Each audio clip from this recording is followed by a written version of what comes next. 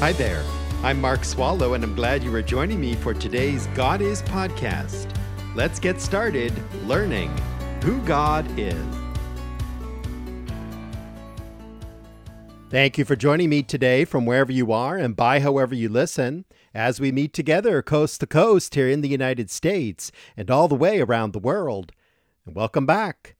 We've taken up the name of God that is El, spelled in English E-L, and its plural form, which is Elohim, spelled in English E-L-O-H-I-M. We find this all throughout the Old Testament over 2,000 times. This is the most simple name by which God is named, and it has the sense of being first. The Hebrew name El tells us that the one true and living God is supreme power, strength, and might. He is the exalted one, Creator of heaven and earth, and the Almighty. This is a name that God goes by, but it is not really his proper name.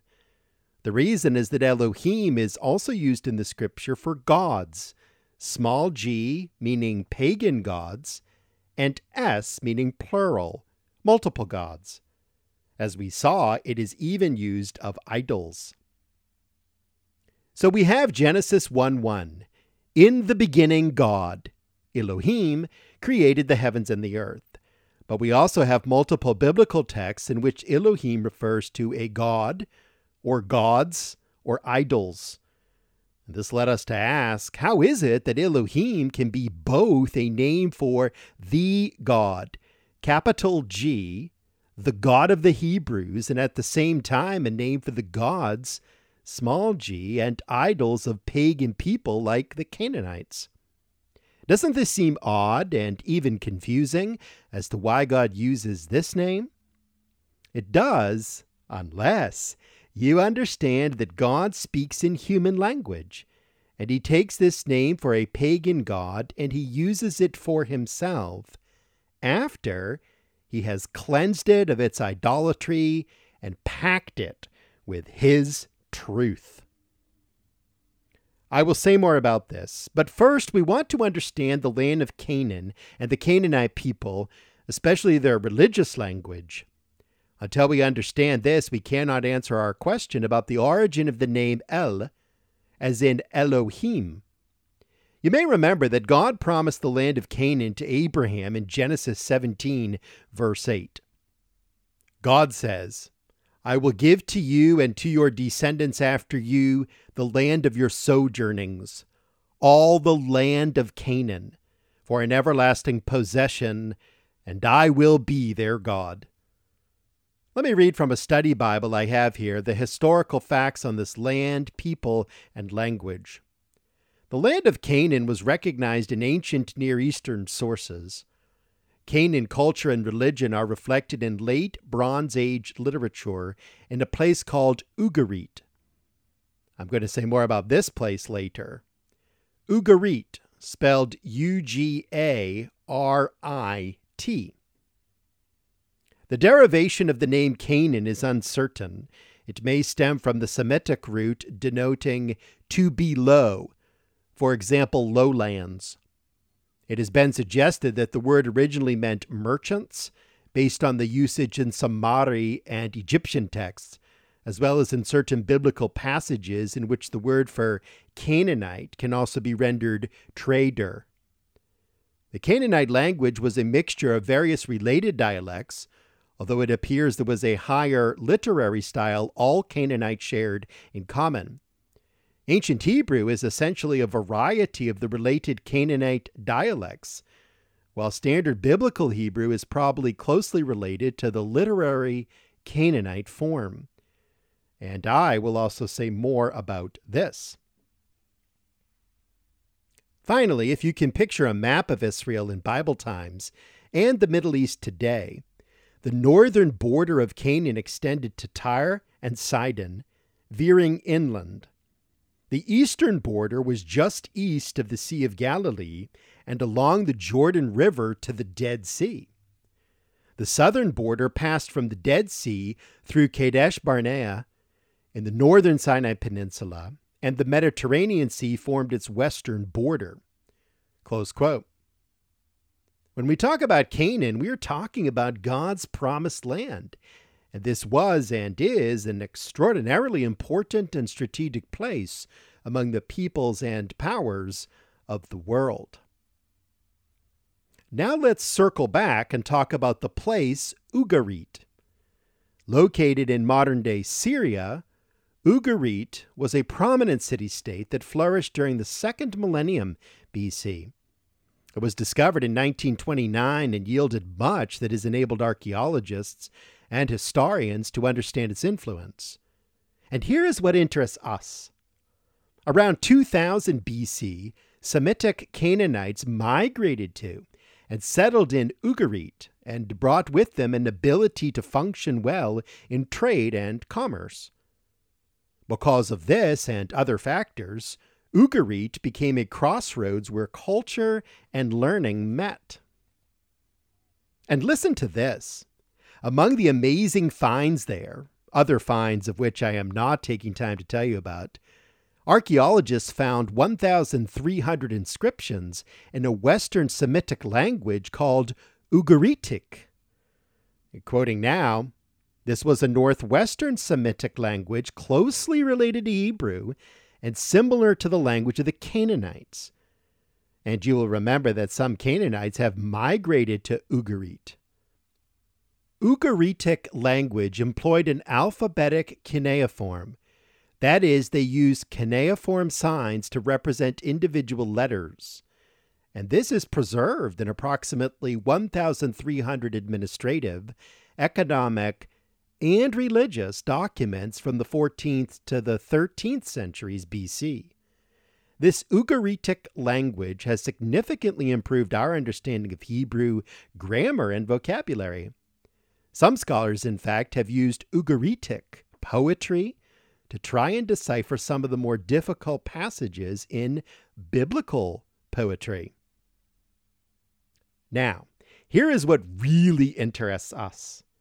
The tablets that have been found and deciphered include texts of mythological and religious elements.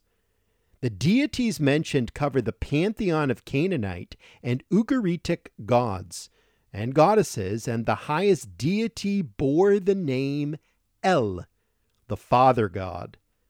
And, listen, his consort or partner was Atharat, a sea goddess known in the Old Testament as Asherah. Aha! Now we are cooking. We're really on to it. This connection between El, used among the Canaanites, and El, used by the god of the Hebrews. Asherah, the name of the goddess, and Asherim, poles, will ring a bell if you read the Old Testament, passages like Jeremiah 17. When the Israelites fell into idolatry in Israel and Judah, they used Asherim poles or trees for worship that God finds disgusting and sinful. And the Israelites took this false worship from the Canaanites. Quoting the scholars again, the Canaanite goddess Asherah is well attested in the text from Ugarit, where she is portrayed as the consort or partner of El and the mother of other gods.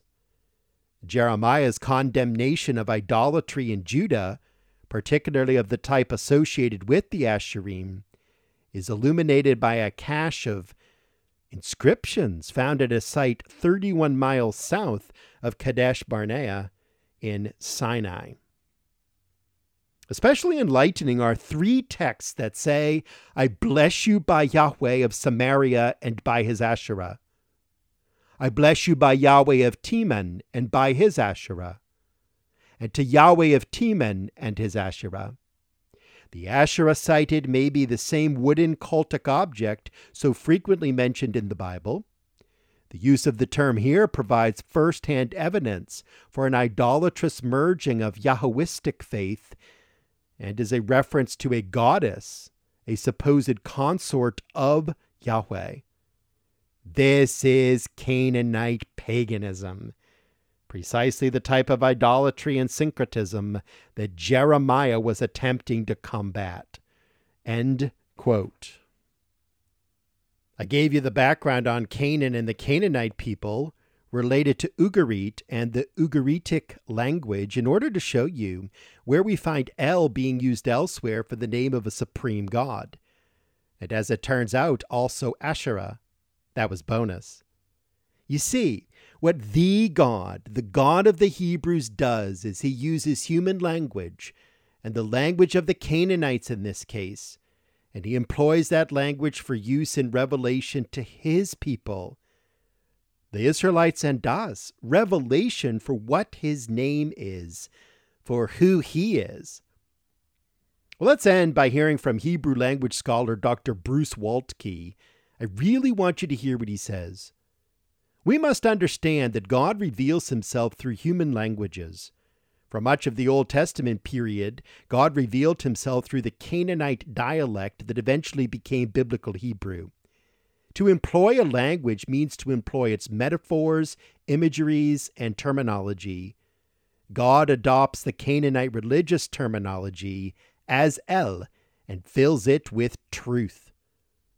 That this name of God is the same name as of the Canaanite high god does not mean that the Canaanites and Israelites equated these deities, any more than we would not differentiate between two people bearing the same name. The depraved character of the Canaanite El differs radically from the holy God of the Bible. Close quote. I am only showing you where else El as a name for God is used, where it came from. I am in no way equating God with false gods and idols.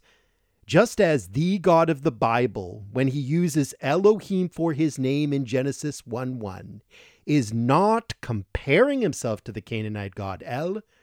Rather, he is sharply contrasting himself. And he is saying, I am the creator of the heavens and the earth. I am the Elohim.